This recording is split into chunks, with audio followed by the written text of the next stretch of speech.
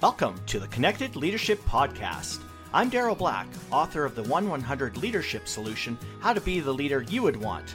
I'm a leadership coach, facilitator, dad to an amazing son, an all-around nice guy. At least I think so. I think we're as connected a society as we've ever been, yet we're more disconnected than ever. I want to change that. My purpose and passion is to help you learn to connect so you can be a better leader, a better parent, a better partner. Connected leadership, it matters. Remember to subscribe, and thanks for listening. Okay, let's do this. Well, good evening. Welcome to episode number 24 of the Connected Leadership Podcast. I'm Daryl Black, and really excited for this episode because it is going to be talking about a topic that is near and dear to everyone's heart, and that is fear. So specifically, we'll talk about the fact that fear, it's everywhere. It's present in our schools, it's in our workplaces, it's on our teams, it's most importantly in ourselves. And it poses a real leadership challenge specifically related to connected leadership, where I'm a huge advocate of connecting and then leading. So we're going to talk about what fear is, some causes of fear, why dealing with it is so critical to leadership, and most importantly, some specific things we can do about that fear. So I'm Daryl Black, and I'm taking almost 30 years of my experience responding to emergencies and disasters and helping you apply those lessons that I've learned to your personal and professional lives. And in terms of what this episode is all about, it actually, the impetus for it, or the origin of it, is from many different places, but specifically it came top of mind because a couple of weeks ago I was speaking at a conference, a search and rescue conference, and in my session I spoke about kind of the emotional, the mindset of responders that go into dealing with situations that they're maybe not familiar with. So I talked about my experiences in the year 2000 in Pine Lake, which is in central Alberta. A tornado ripped through a trailer, not a trailer park, but a campground. And then I talked about Hurricane Katrina, where I had some experiences in Mississippi and Louisiana. And then Hurricane Rita in Texas and Louisiana. And more recently in northern Alberta, a little bit more in my neck of the woods with regard to the Fort Mac wildfire and a bunch of other kind of experiences in addition to over 400 search and rescue missions. So the whole point of my talk was about, from a responder perspective, from an individual perspective, and from a leader's perspective, what kind of emotions are you going to feel when you are in positions of leadership, or you're in positions that you're not familiar, or you're in situations that you're not familiar with. So I want to talk about that sort of thing and make it obviously a little bit more civilianized, a little bit more corporate, but a little bit later in the episode I'll talk about a couple of those experiences that I had and how I dealt with them. So with regard to some announcements, really, really excited that as of today, October 2019, this month, extremely excited to be introducing a leadership challenge, an online challenge, which will be free. That'll be coming out in a couple of weeks, and it is going to be around 7 days to better leadership, or 7 days to be a better leader. And what will be involved there will be, you'll sign up, again, completely free, and you'll receive an email a day for 7 days, in addition to having an opportunity to hop on into a Facebook group for the challenge. And we'll interact quite a bit, ask questions and answer questions, and I'll be going live within that Facebook group with some additional training. And the training is very, very specific. It's very, very tactical. So it's not like 7 days of Daryl on a soapbox kind of thing. It's 7 days of tangible, tactical, rubber meets the road kind of information and knowledge that you can apply starting pretty much as soon as you view that particular lesson or read that PDF or whatever it is. So I'm really, really excited about that. So that's coming in the next couple weeks. I've got a whole bunch of things coming down the pipe with regard to other work. Working on a virtual summit, which will have a handful of leaders from all over the world. And this is more for exigent, so my emergency services kind of business side for sure. But a lot of those lessons, obviously, that are occurring in large-scale wildfires and Boston Marathon bombings and 9/11 and UK chemical attacks and all of that stuff. Those are all people I'll be talking to. Those lessons can be directly related to any environment for that matter, because at the end of the day, we're dealing with human beings, no matter what the context. If it's a corporate context, great. If it's a fireground context, fantastic. Ultimately, though, the human element, the human factor, is the one thing that is constant and consistent throughout all of those environments. And not coincidentally, fear is running throughout that spectrum or that gamut of context that I talked about. So a quick review. Just remember, leadership as we define it: social influence which maximizes the effort of others to achieve a goal. Last episode we talked about mission, not about mission statements or any of that other stuff, but really, what is the purpose? What is the mission of your team? And that team could be at the upper echelons, kind of the C-suite. Maybe it's the leadership team of a big organization, or as a colleague of mine, James Papineau, pointed out rightfully, it can be just at any level of an organization and quote unquote middle management. That's where leadership actually exists too. So no matter where you're at in all of that, you need to know what is the purpose, what is the mission of your team. And if you can figure that out, then it removes a lot of the bullshit drama that can be associated with why are we here and not having a good, clear direction. Having a mission also gives you the sense of right or wrong, or a compass in the absence of clear direction. So if you have maybe you don't have a clear policy or standard or something like that, you can go back to, well, what are we trying to achieve here? What are we doing? And that will give you the answer you seek. It also gives you a sense of, in terms of values and standards of behavior, it gives you some of that as well, so that you can make a decision based on that, not only just in the absence of policies and procedures, but in terms of culture. What does our mission, what is it? Well, part of it is also, how do we interact with each other? How do we treat each other? How do we lead? How do we communicate? All of those types of things. And then you become a lot more cohesive with regard to the team. And the analogy I used last episode was rowing. How exciting would that be if you had 4 people in a canoe, or some sort of something you got to row. I'm escaping me the whole Olympics thing. Scull, I suppose. Oh man, I gotta watch more TV, I think. But just think, if you had 4 people on that boat, all paddling in different directions, you would go absolutely nowhere fast. Everyone would be freaking exhausted and very, very frustrated. So we were trying to get everybody through, kind of on the same page, rowing at the same tempo and in the same direction. That's what mission gives you, ultimately. So that's a quick review of last episode. And please, if you haven't listened to that, go ahead and do that.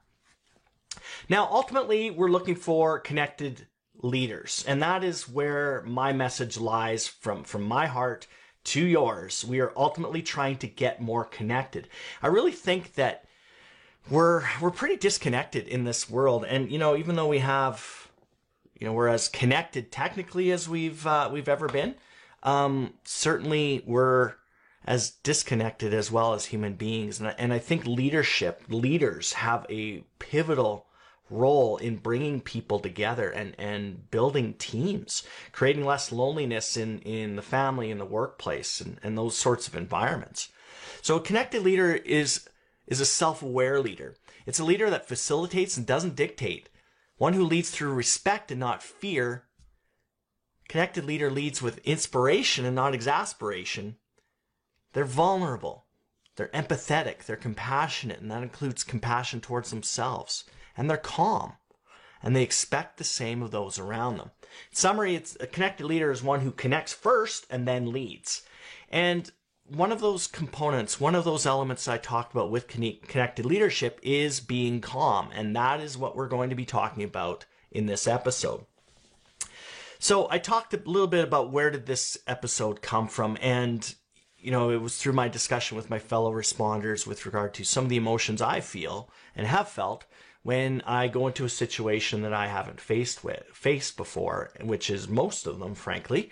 And so in talking about that, it's an emotional topic, because when you introduce the topic or the concept of fear, it automatically creates constriction or restriction amongst people. Not a lot of people like to talk about it. It also is something, from a man perspective, masculine, we're not supposed to be scared, right? We don't feel fear and any of that other bullshit. But I'm here to tell you, again, from my heart to yours, there's a lot of fear that goes into leadership and just being around in society. We're just inherently fearful as a society and as individuals. Now, I'm not talking about the fear that's physical, right? Let's be very, very clear.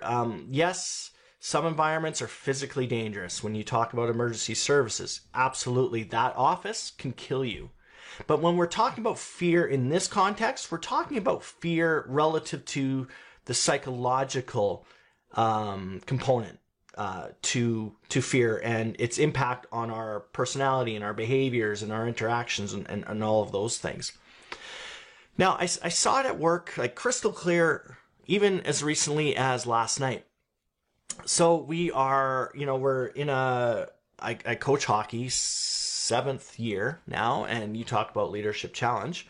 So my son, he's 12, just turned 12, and so he's in Pee Wee, and so last night I asked him to what we call break it down, which is basically 1, 2, 3, and then yell the team name and a little bit of a team bonding thing. Well, it was really interesting because the look of terror on his face, like, you can't fake that. He was like overtly uncomfortable with it, and he is amongst a team. Now, key points, one of which is it was a new team for him. So, he was inherently uncomfortable and fearful, essentially. And fear shows up in many different ways. It's not just our stereotypical kind of like, Home Alone face or, like screaming in terror. In fact, fear shows up in so many other ways that it's disguised. It's disguised by discomfort. It's disguised by resistance, which is a really, really, really big indicator. If there's a resistance behavior, somebody's not doing something or changing, there will be a fear associated with it.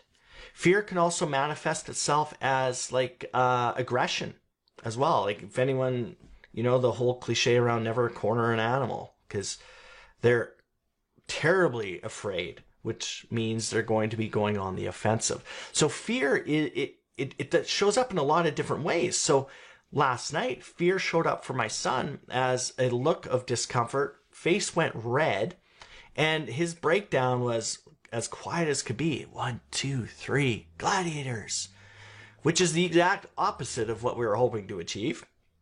But anyways, it is absolutely everywhere. Now, the teams I belong to, I talked about emergency response. We do some pretty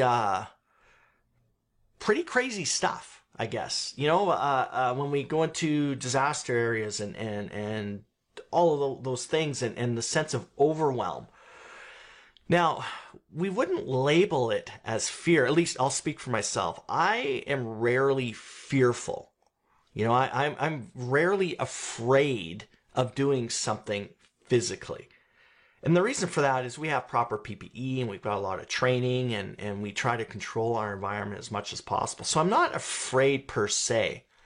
But my fear shows up in different ways. My fear shows up potentially in trepidation, so hesitation. It shows up in sometimes being a little bit more risk averse. It shows up in having signs of stress, which we'll talk a lot about.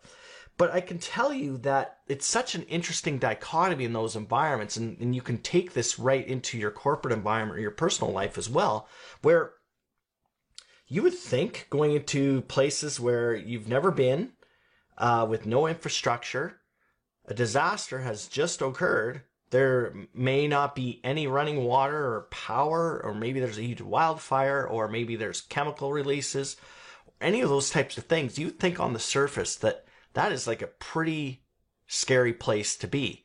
But I'm here to tell you, it's actually not as fearful, or it's not as crazy as you would think on the surface. And one of the reasons for that is because we do so many things as leaders and as a team that help deal with that fear even before it hits. And we'll be talking about those types of things. But it's always amazing to me when I kind of detach myself and look around and how calm my teammates are when all hell is absolutely breaking loose. And we've had many comments, and I've had many comments, and it's something I've seen in a lot of people, not just on emergency response teams, but in corporate environments and project management, where the worse it gets, the more dialed in people get. And that is a very real thing, and that is a very oftentimes effective way of dealing with your fear, provided that you're not totally detached. But we'll talk about that. So what is fear? I've heard somebody say it was, there's a bunch of acronym, or they kind of make it into an acronym, like false emotions appearing real, I think is one that I've seen pretty recently. Yeah, fear, false emotions appearing real. So I'm here to call bullshit on that one a little bit. And the reason for that is fear is actually real. It's real. It's a physical manifestation. It is a physical reaction. There are things that happen physically and neurologically in the brain, physically in the body, that represents fear. So for us to say that it's kind of imagined is not necessarily the case. Now, what causes it is most of the time psychological, and we'll talk about that, but fear is real. People have fearful feelings. So that's the first thing to think about. Where to say, you're not scared. Well, they are. They actually are. So don't dismiss that as a leader. Don't dismiss that, hey, you're not really scared, or suck it up, buttercup, or suck it up, princess, something like that. That is not the proper way to deal with fear, both maybe in yourself, and we'll talk about that. There's a couple things you can do for yourself, but also with your team.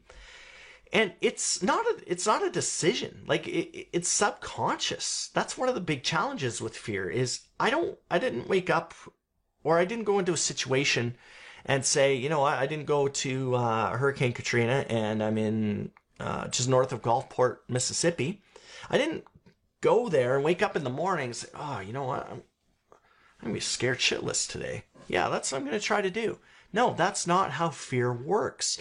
It is a subconscious thing. It's already working. Your subconscious is already working before this whole, cognitive thing kicks in and says, man, I'm really freaked out about this. Subconscious, that train has already left the station. So recognize that it is what it is. It is a physical thing manifested by a bunch of chemical and reactions in your body, which cause neurological changes and physical changes. But it's also at the subconscious level. And therein lies one of the biggest challenges as far as why you can't say to somebody, who's afraid of flying, you know what? The statistics say that you are probably more likely to be killed driving to this airport by a drunk driver than you ever will be dying in a plane crash. And that has worked roughly never. And the reason for that is because you're talking to them cognitively. You're throwing data at them. That's not where they are. They're in the subconscious. So good luck with that. Excuse me. So that's one of the biggest challenges when we're dealing with fear, is it's in the subconscious and it's not a decision. Fear also comes from, because it's a subconscious thing, it comes from our caveman brain. I'll just take a sip of water here, sorry. And our caveman brain, or lizard brain, is it's built to protect us. It is the oldest part of our brain, and it's responsible for the autonomic system, keeping our heart going, our blood pumping, our chemicals going, all of the things that keep us alive day to day, minute by minute, second by second. That is its job. And it's not terribly sophisticated, but what it does it really, really well. The problem, though, is it does it so well that it's not very flexible, and anything that's outside of its realm of the mission, it doesn't react very, very well. And unfortunately, that's also where our habits live, is in that reptilian part of our brain. But we'll talk a lot more about breaking habits. But its main job is to house the vital functions that go into life and protect us, which means it doesn't like change. It doesn't like the unknown. And the reason for that is because unpredictability represents danger. If you think back to, let's say, the caveman days, cave woman days, cave person days, the last thing I wanted was my caveman ancestor to, they're walking to the cave pool. All right, they're going to the cave pool, and because ancestor, he's taking the day off from hunting, which is probably a bad idea. But anyways, who am I to say? He needs a day off too. So as they're walking, they with the cave kids and the cave wife, great family, and they hear a noise in the bush. Well, the last thing the caveman wanted to do, or should have done, is, hey kids, go check that out. That's really, really interesting. Go see what's in that bush. And maybe, if you're lucky, you'll get to play with it, whatever it is. Well, obviously that was a threat. That was probably a saber-toothed tiger. That was something that would eat the kids. That would be something that would attack them. It'd be, you name it. So the unknown represents fear.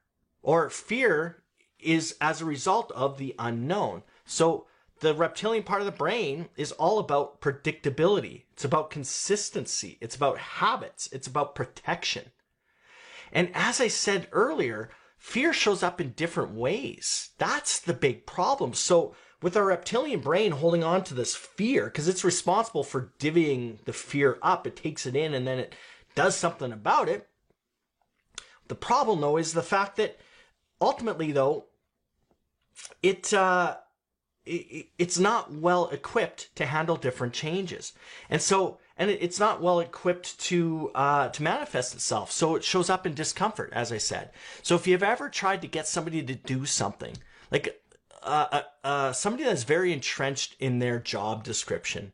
Okay, you have an administrative role, let's say, which is often characterized by strong rules, and you ask them to deviate from that, you may as well be threatening them with a knife sometimes, because that to them represents the unknown. It represents unpredictability, and that in turn now fires up that fearful response. Resistance behaviors are from fear. They're not from somebody intentionally saying, I'm going to be obtuse. So as a leader, man, oh man, it's so hard to figure out in some ways, and yet really it's not.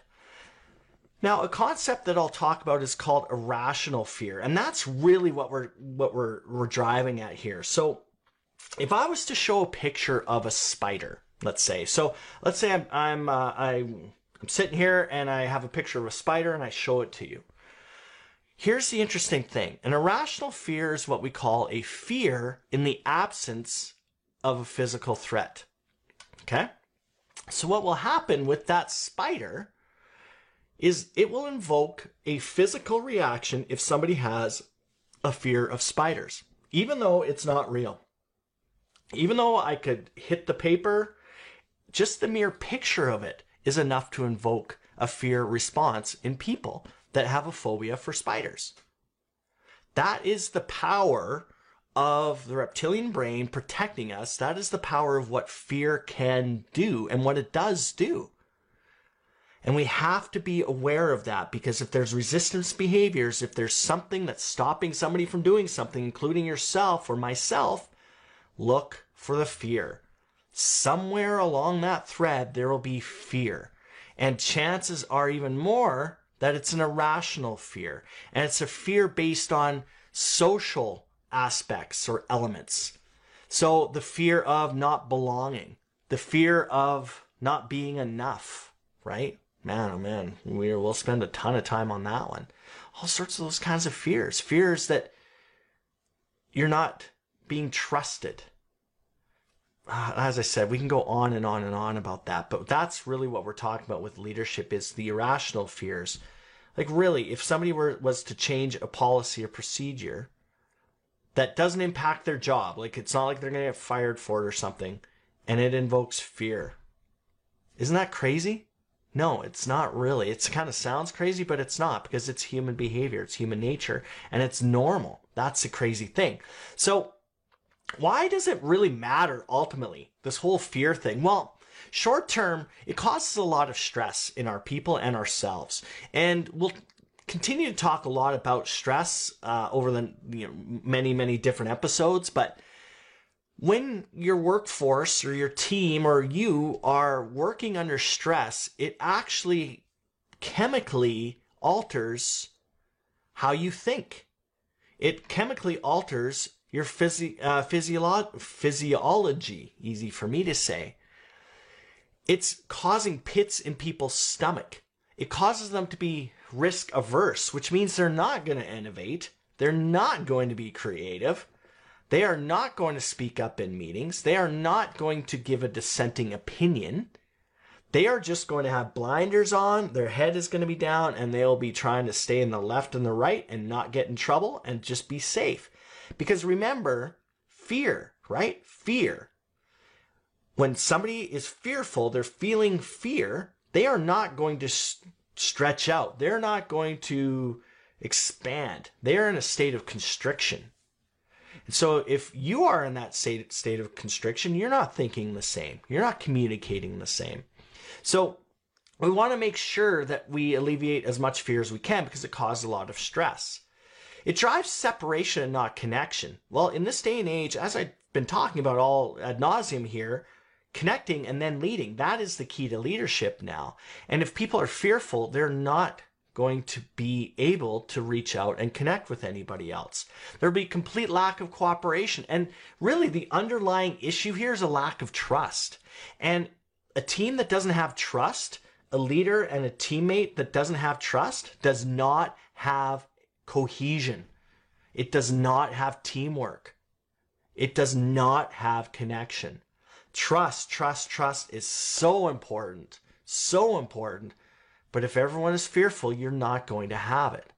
Now, longer term, there's obviously a lot of health issues associated with fear and stress.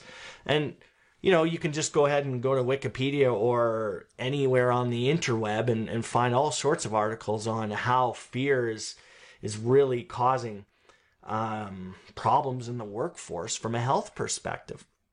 There's definitely less satisfaction. And that that makes a lot of sense. I don't want to go to a place I don't want to go to my workplace feeling scared. I don't want to go to work with a pit in my stomach. Like, are you kidding me? Sign me out of that job and I'm going to go work somewhere else. There's just more negativity. It's not a positive work environment. If there's a culture of fear by the leader, if there's a lot of unpredictability and there's a lot of change and chaos, that will cause a lot of negativity. Low morale, really, just in general. So those are more of the longer term impacts and the effects. So what do you do about it? We've talked a lot about the problems with fear. What is it? But this podcast is about action, about tangible kind of things that we can do. And we'll be exploring this in a lot more detail, because I really think stress and fear it's an epidemic in our workplaces. And if you're looking at unhealthy workplaces, start with the fear factor. It's probably pretty high. In fact, I can almost promise you fear is high in workplaces and on teams that aren't really performing well or they're unhealthy. So for me, throughout my kind of emergency response career, for lack of a better word, having faced a lot of different situations, I remember a tornado, Pine Lake tornado in 2000 that I kind of alluded to earlier. And get the phone call from the RCMP, and an FYI, for those of you who are not Canadian, the RCMP do not all wear red serge all the time, and they do not ride horses. You're welcome. So I get the call, and I remember who it was, and I remember the voice saying, "Hey, Daryl, can you guys get rolling? It's effing bad. We figure like there's maybe 100 people in the lake." And Pine Lake, the campground, was right on the edge of the lake, and they assumed or thought that a number of people had been blown into the lake, essentially. All right, well, game on. So we muster the team up and we head down to Red Deer, which is a couple hours south of where I am. And long story short, we eventually gain access, and I walk into the incident command post, and because I'm representing our search and rescue team, and they give the briefing and those sorts of things. We have kind of what we're supposed to be doing, but I hadn't seen any of the disaster, like any of the damage yet. I had gone straight into the command post, and the way it kind of works was the campground was down just a little hill and then the lake, and so you couldn't see down the hill from the command post area up here. Now I remember, so I'm like, okay, that's great. So then I figured, well, I should probably check this place out, right? So I walked out of the command post and I got to the top of the hill, and it took my breath away. It took my breath away.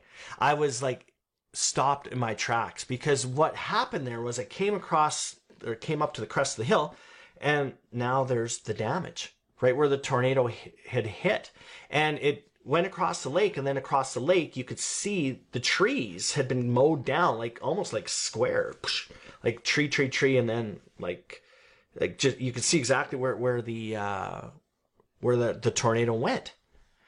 And I remember having an incredible sense of wow, it looks like a war zone. Literally, it looked like a war zone. And so again, was that fear?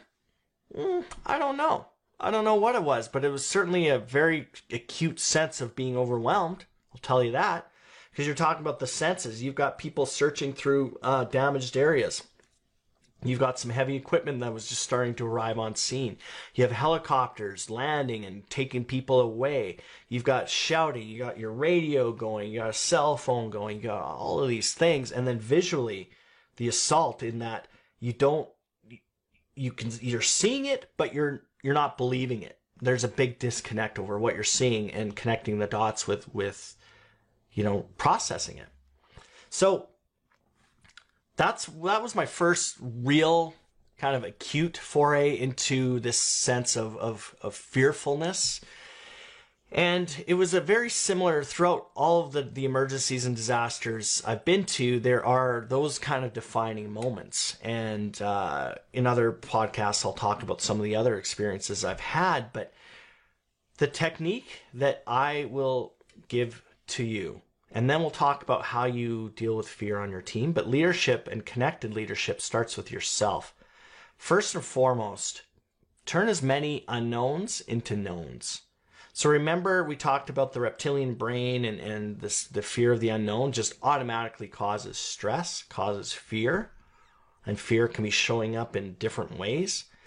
Turn as many of those unknowns into knowns, recognizing that you can't know everything, but do your damnedest, even for your own self awareness and self-preservation.